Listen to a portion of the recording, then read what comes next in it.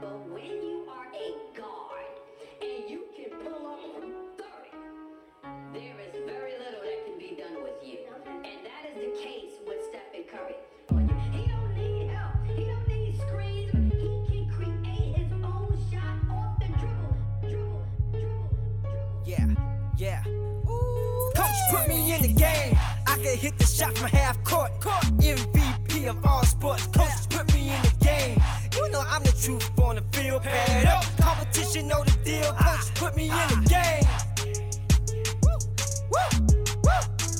Yeah. Coach put me in the game. Coach put me in the game. Welcome to the Coach Staley, Coach English Show. Ghoulish gang. Coach put me in the game.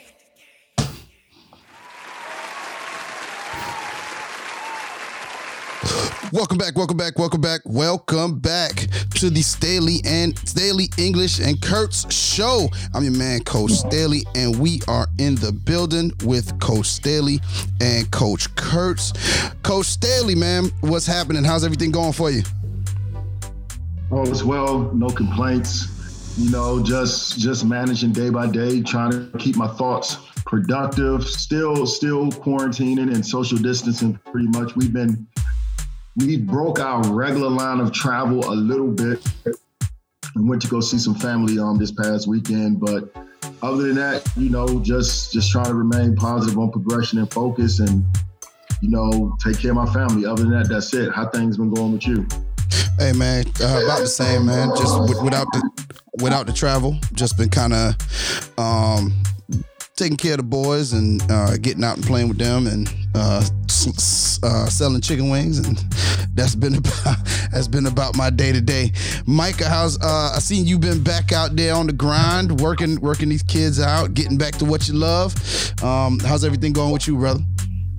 Yeah. It's we're back. We're busier than ever. I mean, we're back full swing in workouts, obviously with a lot of social distancing and safety protocols. But I mean, it's the response of kids wanting to train and families feeling comfortable coming in and training has been overwhelming. And so we got more kids than we can kind of handle, and it's a good thing for sure. It makes for long days, but it's awesome to see be back to doing what we love and being around the kids and being able to make a positive impact on them and hopefully get them not only better in their mental health, but also obviously to become more athletic and in better shape for what I do as far as in the weight room. And then, Coach Staley mentioned a little something in the beginning where if you guys continue to be shut down in the summer, he's gonna enjoy being around the family all day. I mean, I think we all were a little restless in the beginning being quarantined, but now this now it's been a week that we've been back to work. I definitely miss hanging with the family for an extended period of time during the day and being able to spend time with my wife and daughter. So there's definitely pros and cons to both, but I definitely miss the amount of time that I was spending with them for sure. No doubt. Okay. With us today, I don't think it's happened maybe twice on the show. We've actually had a female voice. It's so very rare, a rarity to come on. But we have Miss Natisha Samuels, who's an educator. And we wanted to get a female voice on this topic, so we were able to get probably one of the most, as my friend Michael would like to say, eloquently spoken women that I know. Natisha Samuels, welcome to the show. Thank you so much for having me. Happy to be here. And let me just put this out as a disclaimer. I am not a coach at all. Don't coach basketball, can't play basketball. I just want to make sure that the people understand that I am here as a female voice, but not as a coach. But I'm glad to be here. Thanks for having me, guys. Thanks for coming. Thanks for having time. Thanks for being on. Well, Josh, where we gonna start today, man? All right. So last show, you know, we started a two-part show about, you know, but the serious social issue that's been going on in our country the past several weeks. and it was sparked, the protests and the uproar was sparked by an array of killings of Black people, of African-American people. And the most recent one, George Floyd, was caught on camera also, and, was a direct example of the police brutality that we want to stop in this country, specifically on minorities, aka African Americans, in this country, especially Black males. Not to overlook females because they go through it also. So, and we really just went in and discussed why we're here, why we're upset. What is the problem?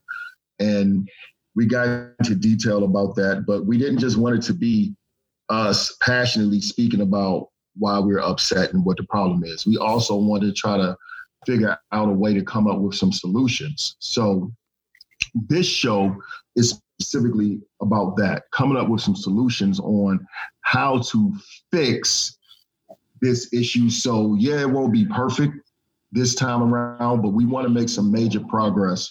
We want to turn this into a movement where we don't continue to repeat history. So what we're going to do, since I did so much of the talking last time, I'm not going to start off this time with some of the solutions. So we are definitely going to let our guest start it out, if she doesn't mind, Miss Samuel, and we will speak and feed off of each other from there, if that's all right with her.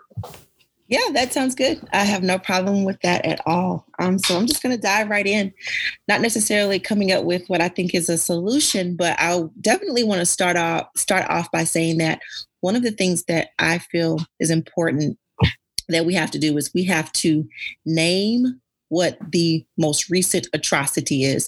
Like, I listen to people have conversations about this, and you hear people try to be politically correct as they try to, attach a term to what this is, but let's call it what it is. That's step one. Sometimes you have to name the demon before you can attack the demon. And so what we just witnessed, y'all, was we witnessed a lynching. We witnessed 2 lynchings recently. And so our brother George Floyd, and not just Floyd, but also Aubrey, we watched them die on live TV or on live social media. So although we know that this is not anything new, unfortunately and sadly, the lynching of people of color, that's not anything new. But to have that happen in 2020, where we all saw it and we are all watching how the government handles it, we're watching how society reacts to it, like that's the current atrocity that we're facing.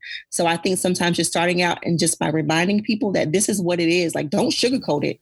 Don't try to change the name of what this is that we are actually dealing with. That's what it is. We witnessed a legalized lynching. So I just kind of wanted to start off there.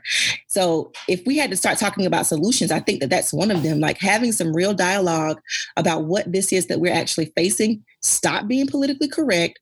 Stop using language to water down what this is, but naming the demon that we're dealing with, regardless of how uncomfortable it makes people, regardless of how upset it makes people. If we don't name it, we can't kill it. So that would be the first.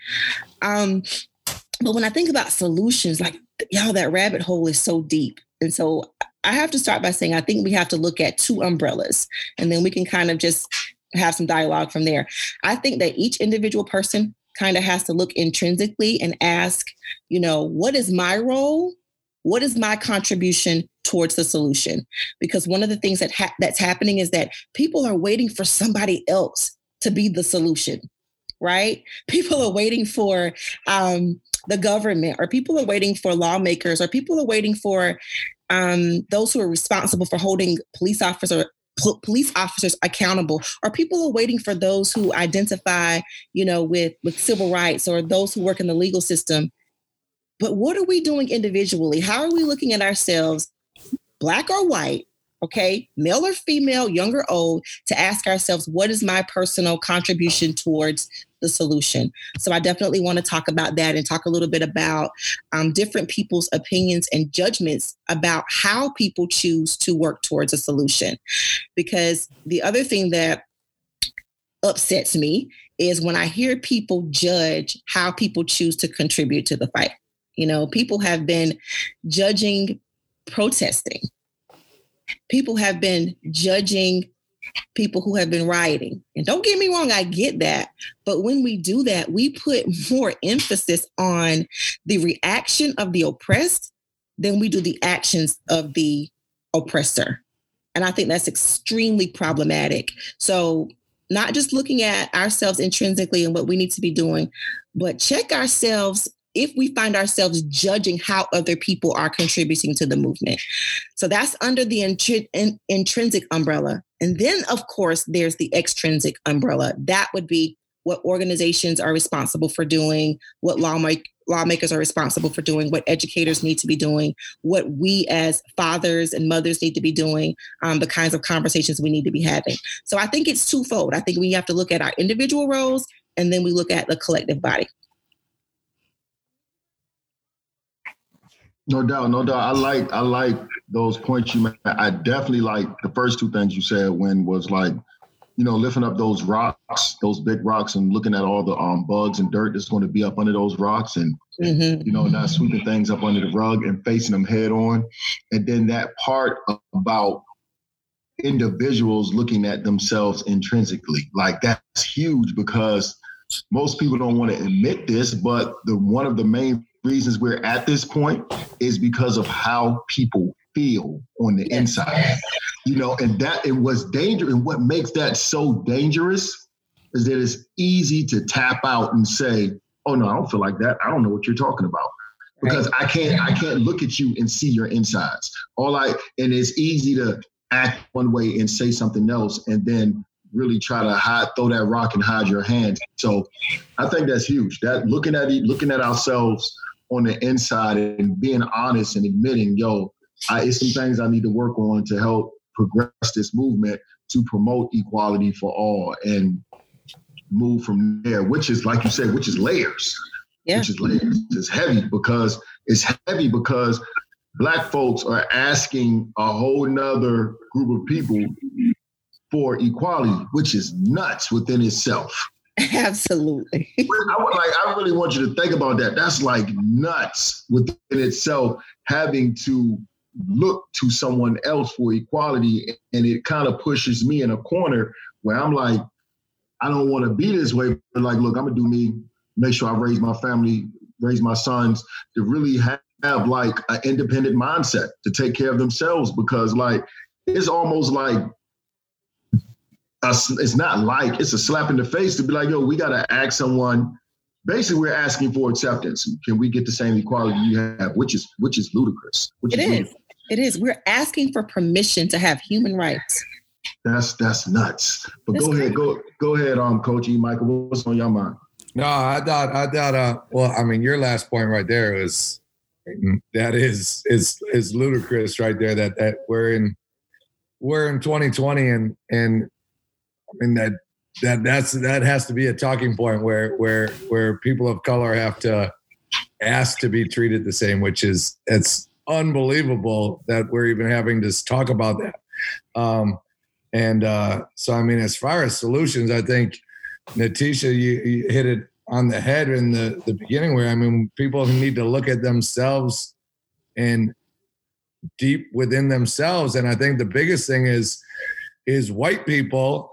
There's a large majority of white people that are not overtly racist, but a large amount of those people who are not overtly racist are also people that are not going to stand up for the rights of people of color. And that's the problem right there. And if I mean, obviously, people of color have been fighting for civil rights for forever and continue to fight it, as you should. But now you need other people as well, and you need those white people to also step up and fight for it as well. And it's been far too long that white people have been looked at themselves and said, well, I'm not discriminating people of color. I don't not like people of color, so I'm good. But at the end of the day, they weren't doing anything to support equal rights and social justice. They were just looking the other way when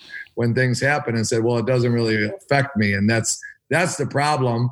And the solution is if those people start to see that as a problem and start to step up and start to join in the movement and start to really fight for people of color to have equal rights, and then also to not only fight for those, to change in those laws, but also to change in themselves and change in calling out their peers and their friends and their family that might be think differently. And when like I said, in the vast majority of white people that I know aren't overtly racist, but a large majority of those people aren't people that are going to step up and say, hey, we need to fight for social justice. We need to fight for equality. We need to call out people that are not doing things right. And the large majority of people that look like me don't do it. And I think, I mean, what I've seen,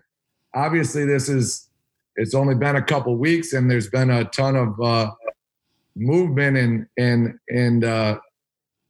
people wanting for change. And I've seen a lot of people that look like me that have been calling for what I've just been saying, where we as white people need to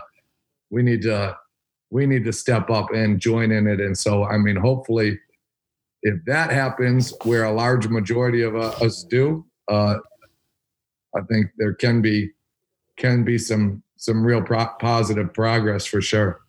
Absolutely. I agree. Now I would like to say, like, you know, the where we started here is kind of where I wanted to start, where I kind of thought we needed to start. And that's with looking at each person individually, looking at themselves in the mirror and figuring out, hey, look, you know, what can I do? I've been a part of many different conversations. And although my opinion to a certain degree is an unpopular one, I felt like the criticism of I was talking to someone and they said that to me, and it made me think. They were like, you know, you can't criticize someone because they're not reacting the way you would react, the way you are reacting to what just happened. And I think that's the first thing. And sometimes we kind of get divided because people don't believe in how each person is individually dealing with the situation. So we can't usually come to a general consensus. So I think that if we can come to a point individually where we can respect how each person deals with it, where we can respect each other and go, hey, look, you know, you may not be feeling, you feeling the same thing I'm feeling. You're just dealing with it differently. And so I can respect what you're doing. You respect how I do what I do. But as long as we're all doing something, then I think that movement can start, because it's individualistic, movement will then start to have a snowball effect. And I think that's the start to every holistic change, because I don't see it being able to happen without everybody on board. You know, did everybody go vote today? Did you do your part today to change this issue that everybody has a problem with? And I think that this is a great place to start, is just looking at yourself and seeing what you've done to contribute to change. And to that point, if I may, guys, I don't really know if it's okay to ask this question, because it's going to definitely require a little bit of transparency. But if we just each take a minute and just share, you know, or answer the question, what is it that you're currently doing? What are you contributing to the cause? What is it about you that someone can say is an action, not just a conversation piece, not just a person who was angry or feeling, but what is something that you feel like you're doing that contributes to the cause of change? Well, I'll start. If we're gonna look at ourselves, I think that's the most important person to look at, And I think with myself is all I can do is just be that, like continuously focus on one, valuing myself, valuing people that look like me, loving people that look like me, and try my best to help people that look like me understand to value and love themselves, i.e. starting with my family. You know, valuing my wife on a daily basis, loving my wife on a daily basis, not demeaning her, not belittling her, not walking in front of her, but supporting her and walking side by side with her and showing that example to my sons on a daily basis, because I do believe the first step in progression and the most important love is self-love. And when you love yourself, you're going to stand up for yourself, and you're just not going to let people run over you, and you're not just going to accept that, if that makes any sense. And it's my job to teach my sons their worth and their value and the importance of them loving themselves. And with that being said, by doing that, by being a good person, now I could be a good neighbor. Now I can extend the right hand of fellowship to my white brothers and sisters, or the people that don't look like me, and the love be genuine, and they can understand where I'm coming from and understand that I'm not asking for a crutch. I don't need you, but I just simply need you to understand, you know, I'm just like I deserve, and I'm not going to accept anything less than you would. Mate, just like that. I'm just going to I need you to understand I'm not going to accept anything less than you would, and just do that. Obviously, we're all of us are in the school system. 3 out of the 4 of us coach, so we are intimate with people on multiple levels. And when I come in contact with those people, I'm extending the energy of love, whether you're black, white, blue, or green. And by extending the energy of love, I think you help push, even if a person feels a certain way on the inside and doesn't have the courage to tell you how they really feel, you're actually, your actions can actually help promote those things to do that. And, you know, and never giving up on a good fight, and not helping deplete all of the fights and energies and battles that was done before us by my ancestors to get us to this point, by doing something as simple as going out and voting, you know, and exercising all of the rights that you do have that sometimes we take for granted. And just being aware that, you know, hey, the bulk of the fight is on us, but at the same time, you know, just love yourself, man, and value yourself, and don't accept less, even if that puts you in some situations where it's going to make some people uncomfortable. Yeah, that's good.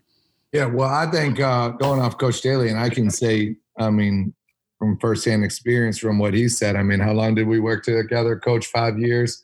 And we had tons of those conversations where the school that we worked at, where Coach Staley's still at, I mean, it was probably 50%, pretty close to 50% white and 50% black. And I mean, Coach Staley was just a great person and a great role model, and a guy that all demographics and all males and females of the school, like, they looked up to and they respected him because they knew he was a good person, and where he had a great relationship with all of those kids. And I mean, I think that's what we all believe, being coaches and teachers and educators, that we have one of the highest callings. And I mean, my favorite quote is a coach has the ability to impact more people in a year than most people do in a lifetime. And that's something that I do not take for granted. And that's something I think about every single day. And that's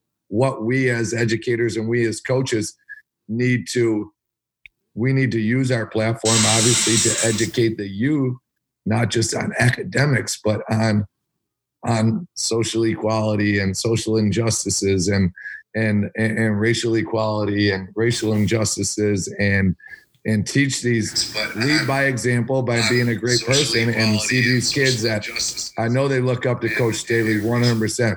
I know just from following Coach English that his kids look up to him 100%.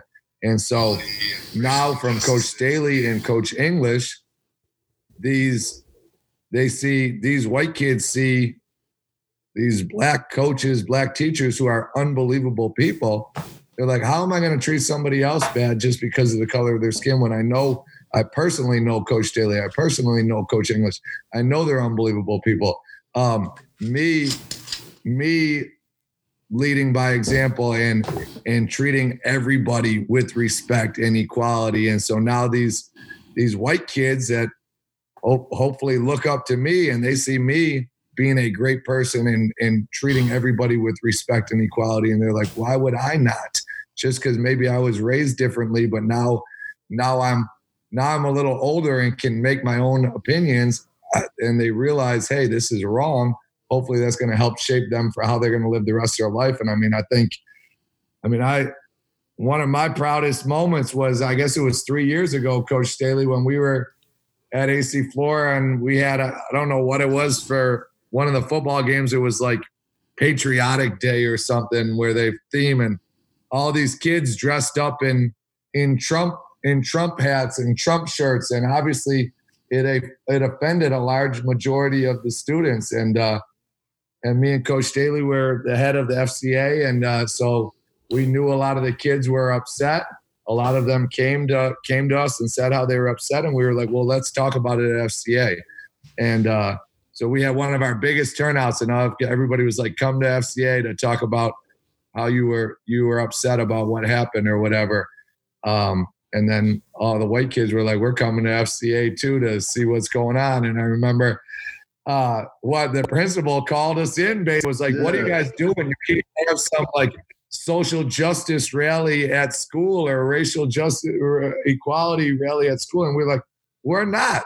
We're just bringing these kids together. Myself and Coach Staley are gonna state our views on this and why you should be empathetic to all and how some of this stuff can cause problems. Mm-hmm. And all these kids that are coming respect us. And the principal was like, should we get some of the school resource officers there? We're like, no. And it ended up being a huge turnout. It was great. We got up there and talked. And I mean, you got a white teacher and coach and a black teacher and coach, and we're both sharing the same view and basically love one another. I mean, it's no difference. And our platform is unbelievable as teachers and coaches. And I mean, that's what we need to understand that. And we need to be sure to use that platform for a positive as well. And because even, I mean, what we talk about, one of the big things always, and you mentioned it briefly, Coach Staley, is everybody's like, well, get out and vote. And I mean, Trump is a terrible person. Joe Biden's probably got dementia. I mean, he's a disaster too. And then the governors and the mayors of some of these cities that have the most corrupt police forces and problems of racial injustices, they're Democrats as well. And I'm not saying who to vote for or who not to vote for, but I think obviously it 100% starts with us and the people that are in the trenches and people, I mean, not just teachers and coaches. I mean, every single person in their day-to-day life being empathetic and being able to make those difference with their small circles or big circles. And then hopefully it just continues to grow from there. Absolutely. That's good stuff. I guess I got to piggyback on all you guys. I'm gonna start with in home. I talk with my boys all the time, just about, being independent and stuff like that, and having your own mind, and the importance of voting and things like that. And then, then with my students, I have a somewhat unique background, and then the where I work is a 50-50 school as well. So I've had the opportunity to impact and I'm an English teacher, so I do a great bit of doing a lot of African American literature, opening them up to more modern African American culture as far as literature is concerned. And I've literally had some white students come up and be thankful for opening them up to this particular genre of literature. And it's always interesting to me to see that the kids end up starting to bond over doing projects and group projects and things like that. Like I think one of the books that always gets them coming together is oh gosh, what's the book? Oh, Miss Sammons, what's the book? God dog it, there was the movie about it. It escapes me right now. Is with Halle Berry was in the movie. Huh? Oh, Their Eyes Are Watching God? Their Eyes Are Watching God. If you have not read the book, it's a great book, but it always to watch both cultures kind of come together and really, really embrace that book and all the different things that it deals with, all the different topics that it deals with within it, all the issues it deals with, social. I mean, it has so much things going on, and I think that I that's how I do my part. That's what I'm doing to do my part is trying to every day that I walk into that classroom, first off, model what it means to be a positive young Black professional.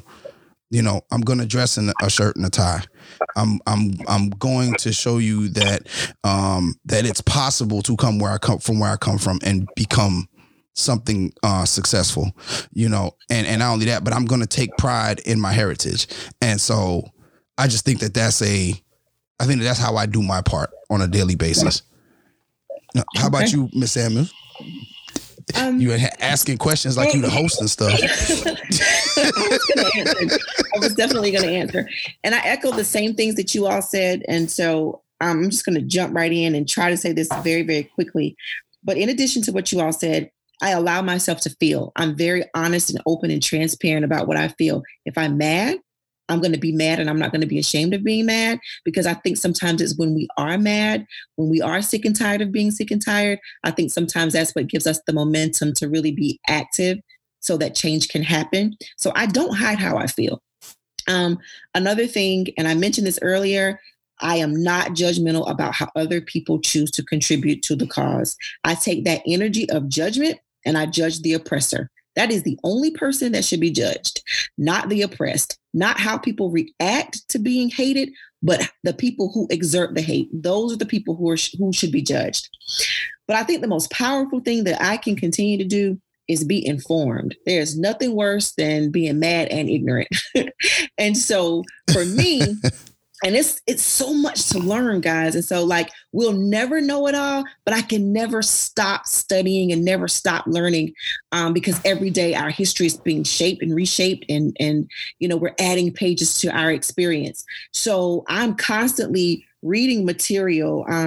You know, I've watched 13th, the documentary. I'm reading Medical Apartheid right now by Harriet Washington. I'm reading The New Jim Crow by Michelle Alexander, you know, listening to podcasts that speak to this very thing to help us learn about our history and recognizing that history is about the change over time.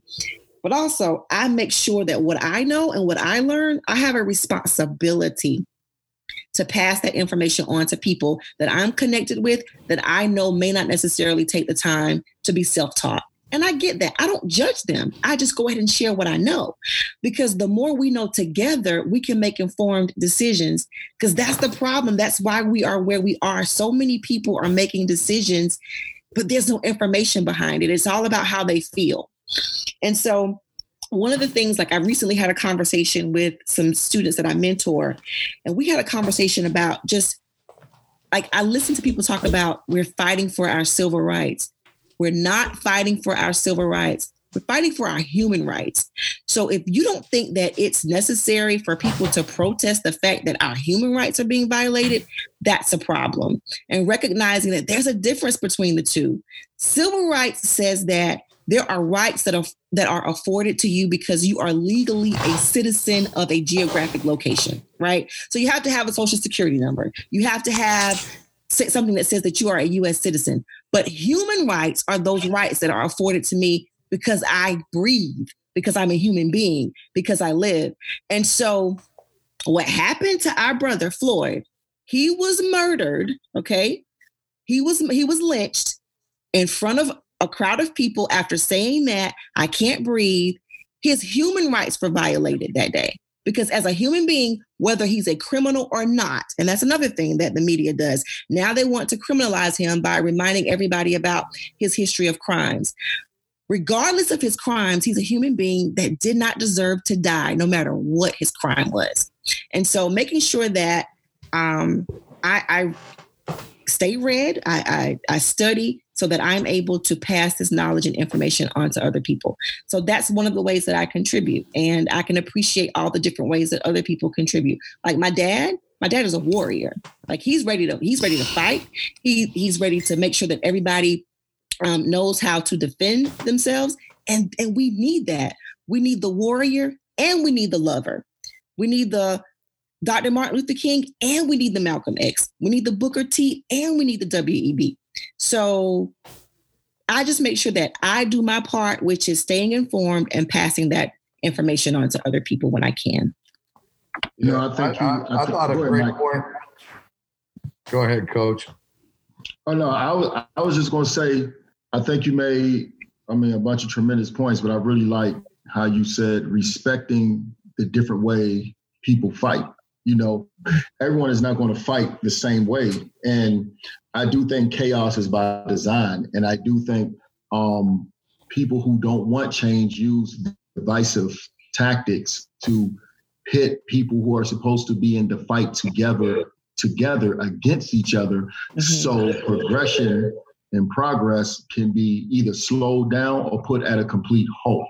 Mm-hmm. So I'm really glad that you made that point, because we all have different strengths, which gets back to diversity. It's all different, but as long as you're fighting a good fight and moving towards the right thing, I think that's what's most important. But go ahead, Mike. I'm gonna let you.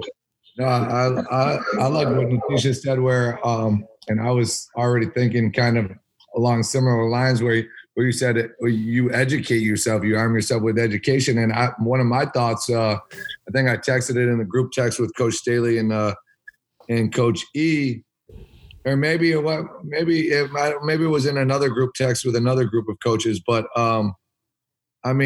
as this stuff has been, as everything's been going on, and then there's been mentions of Black Wall Street and Tulsa, massacres in Tulsa and Rosewood. And I had to go Google it. Like, I didn't really ever know about it. And so why is this stuff not being taught in history in schools? For us to really make a change, in our hearts, if these kids are learning this and to get some empathy, there's no reason why this should not be taught in history. This is part of American history. It's a major, major black eye in what America wants to think they're the greatest country of freedom for all, which we all know there's a lot of problems. But it was never taught in my schools. I don't know, Coach Staley, I'm sure you teach a form of history. I don't know what level with social studies. I'm sure you talk about it and I'm sure you teach it, but is it, I would highly doubt that it's in any of the Richland One curriculum. It's just something that you probably teach. And so where I went to school in New York, that was never even mentioned. And so the fact that stuff is not even talked about when it is a part of history, it's a terrible part of history, but we need to be educated on it so that our youth can learn about it and learn about these atrocities and hopefully have some empathy towards it as well. Well, it's crazy, right? So all of the points you guys are making, it falls in line with my solutions. Let me just go ahead and get to my solutions real quick before we have to close out. So I kind of came up with 4 points and I just try to condense them so I won't be talking forever. I think the first thing we need to do is educate our youth the right way, right? Yes. Raise our daughters, raise our sons the right way. Because like some people want to continue to infuse that hate. But when we're educating them the right way, we're rearing them, we're raising them the right way. Hell, I think racism and inequalities can really be attacked, can be like almost put out of place in like 20 years. Like right now, I got a 12-year-old, I got a 9-year-old, I got a 2-year-old. If I continue to teach them that way, and I just assume that everyone else is teaching that way, bam, now the people that don't want that to occur are exposed. So we have to start with our youth, because it's just some old hags out there that don't want to change. Secondly, no fear. We can, in this pursuit, we can have no fear and no comfort. They go hand in hand when you're trying to change. You can, what they say, what the rappers say, scared money don't make none, right? And, and the only way you can really grow is from discomfort. So we have to have no fear and no comfort during this movement. And I'm not saying be disrespectful, because I don't believe in being disrespectful. Me and my wife talk about that all the time. No one really wants to hear you. I can be very cordial, and I can get my point across and not worry about your comfort without disrespecting you. So we can have no fear. We got to have no fear. We got to have no comfort. Secondly, which Natisha, you talked about, we got to put all our energies and resources towards change. Let's stop wasting our energies and resources with people that don't want to change. They aren't going to change. But here's the catch. Here's one of those keys of life, man. One of those cheat. I can't think of what I'm saying, but it's a fix. If you put energy in trying to change someone that doesn't want to change, you're wasting your time. Yes. You're giving them power over you. You're giving them power over you when you're trying to change them. They have no dominion over this movement if we put our energy and our resources in the people and the change that we want to see. You got to focus on the people that want to change. Because if me and Coach Curtis want to continue to build this bridge, we can't worry about the non-bridge builders. Let them sit on the side and worry about how well our bridge is going to look. Because guess what? They can even try things to stop, but we're going to continue to attract people that want to change. And last but not least, like you said, Natisha, stay informed and fight the good fight. Always. See, one of the things that my people made a mistake was I'm not going to lie, we got comfortable. Like the ones, our ancestors before us, like, see, we use the word ancestors and it turns kind of cliche, right? And we're kind of like, oh man, our ancestors did this. No, it's so much weight and meaning in the fight that they put up to give us some of, like you said, some of the human rights that we're clinging on to right now. It's so much weight, but they were fearless. They didn't care about comfort. And if you really read history, the youth was a major part of the movement. That's why the people that don't want change are frightened right now. Because who's leading this movement other than young people? They're leading it. And we have to continue to put our energies in that, but we got to fight the right fight, and we got to be informed, and we got to respect all fights. So that's kind of like my little piece on it, man. Focus on the youth, have no fear, no comfort, put our energies and resources towards change and the people that want to change. Forget them busters that don't want to change. Because as coaches, what do we do when that kid doesn't want to buy into the program? We put them off the team. I watched Micah put kids out the weight room that didn't want to comply. I watched them. All right, and guess what? The energy of the weight room progressed, and he continued to be a national strength coach of the year. I've watched me and Coach E has had multiple conversations like, yo, we just not going to deal with that kid. Program continue to thrive. So don't put your energy in people in the dead weight anymore, and just stay informed. Don't stop fighting the good fight.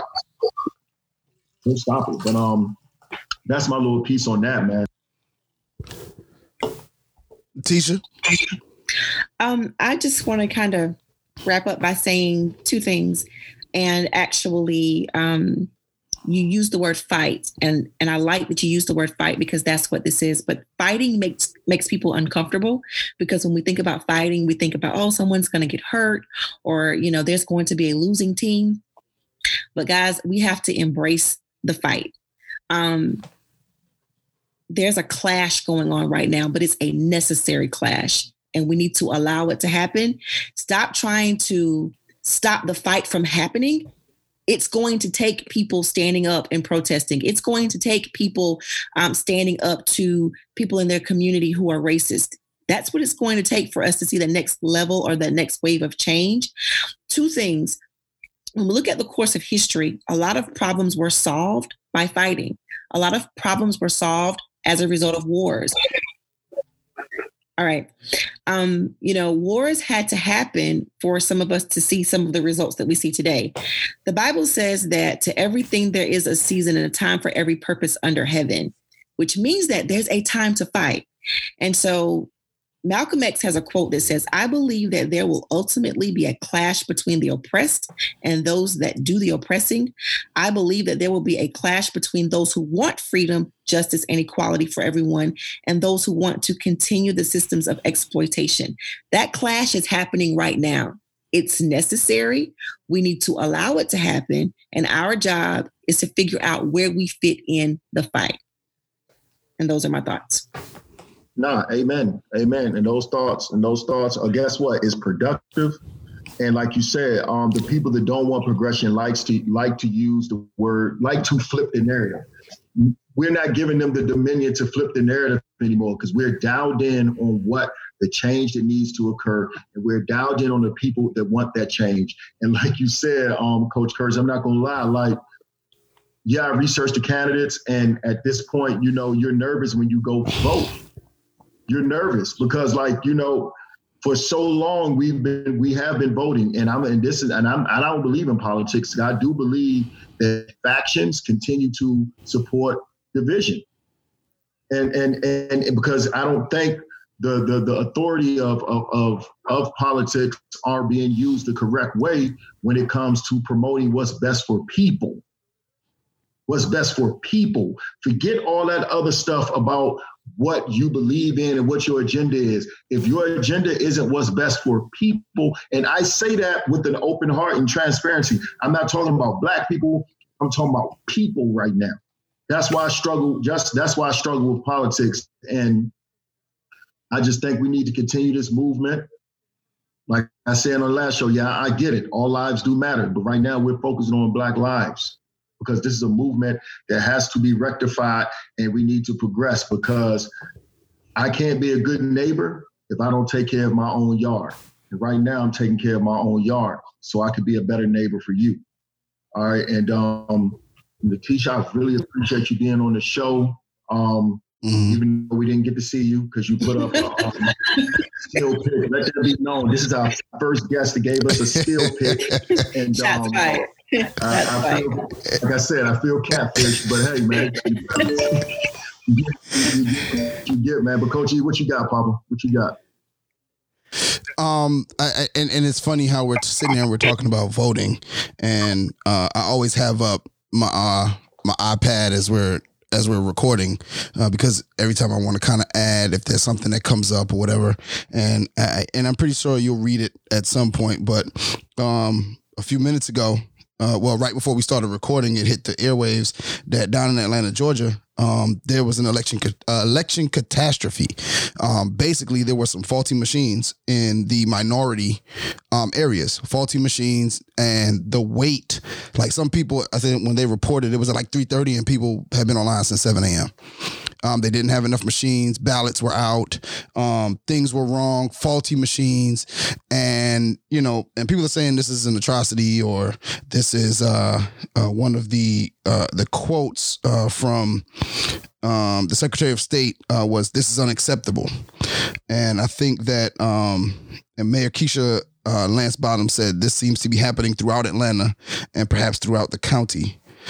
People have been in line since before 7 a.m. this morning, and in some cases still hadn't voted. And this is, I'm not saying that it's a conspiracy, but it just so happens. Why now? How does it happen now? It happens more often than we think. And you'd figure that in the times that we're in right now, that it would be like you would be making sure that everything is legit in these areas. And it's on NBCnews.com. And when you get a chance, the article is on NBCnews.com. it's just funny that even in the volatile times that we have right now, that things are still happening. So but you want to know what's crazy? And I'm not trying to be a Debbie Downer, but they aren't going to stop happening. But it goes back to the point, one of the points I made, we have to be fearless. We have to have no fear and we have to have no comfort. Like, and those people in Atlanta, stay in that line. Stay in that line until you vote. I don't care if you got to stay there until tomorrow morning. Stay in that line. I don't care if they got to give you a ticket to come back and vote tomorrow. But make sure you vote, because this ain't nothing that ain't happened before. But like I said before, this time the fight will not stop. And I don't mean that in a violent way. I don't mean that in a way that's threatening. I mean that in a way that's, this is it. This is it. We cannot continue to take this, because you want to know what's crazy? I'm going to tell you why we got to keep fighting a good fight, because, heck, we got to fight it for ourselves.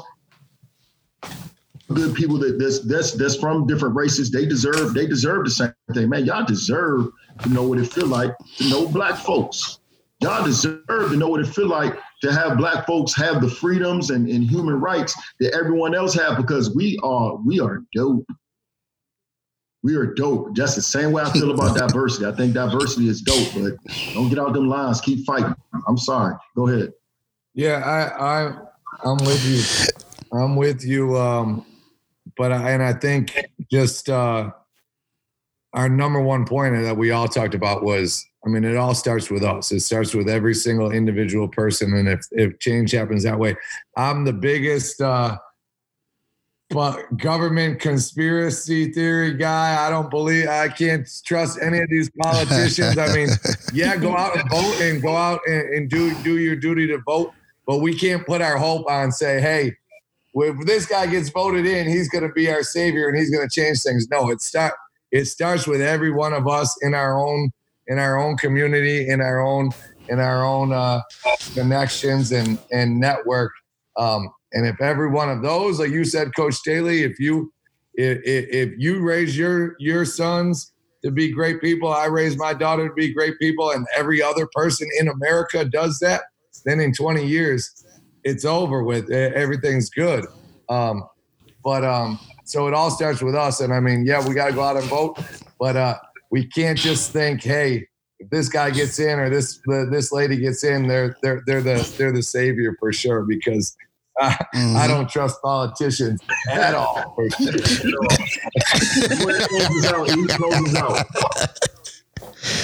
All right, we're going to go ahead and get to, I don't think we need any shout outs, but I do want to do some parting shots. Let's start with our guests. Just some final words. Well, first of all, I just want to thank you all again for having me here. I really enjoyed it. The hour went by very, very quickly.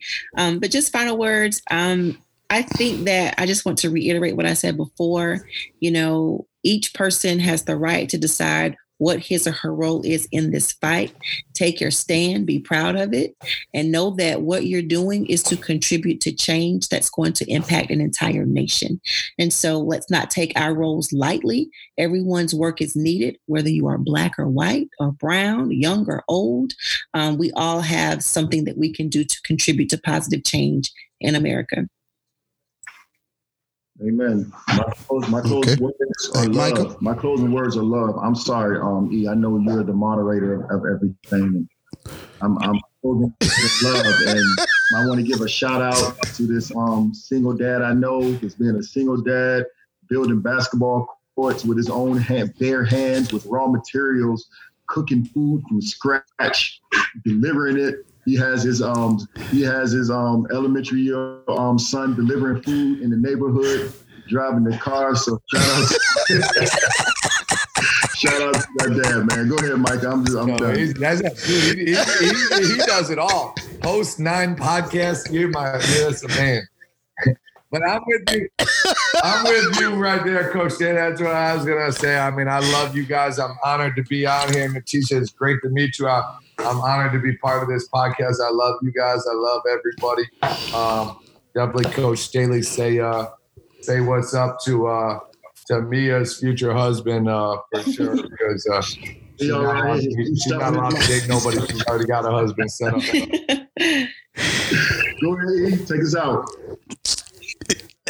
All right, man. Y'all know how it go, man. Keep God first. Everything else will follow. Peace. All right, good people. See y'all. I appreciate you guys. All right, good night, All right, everybody. y'all. Thank you all. Good meeting you. Family. You too.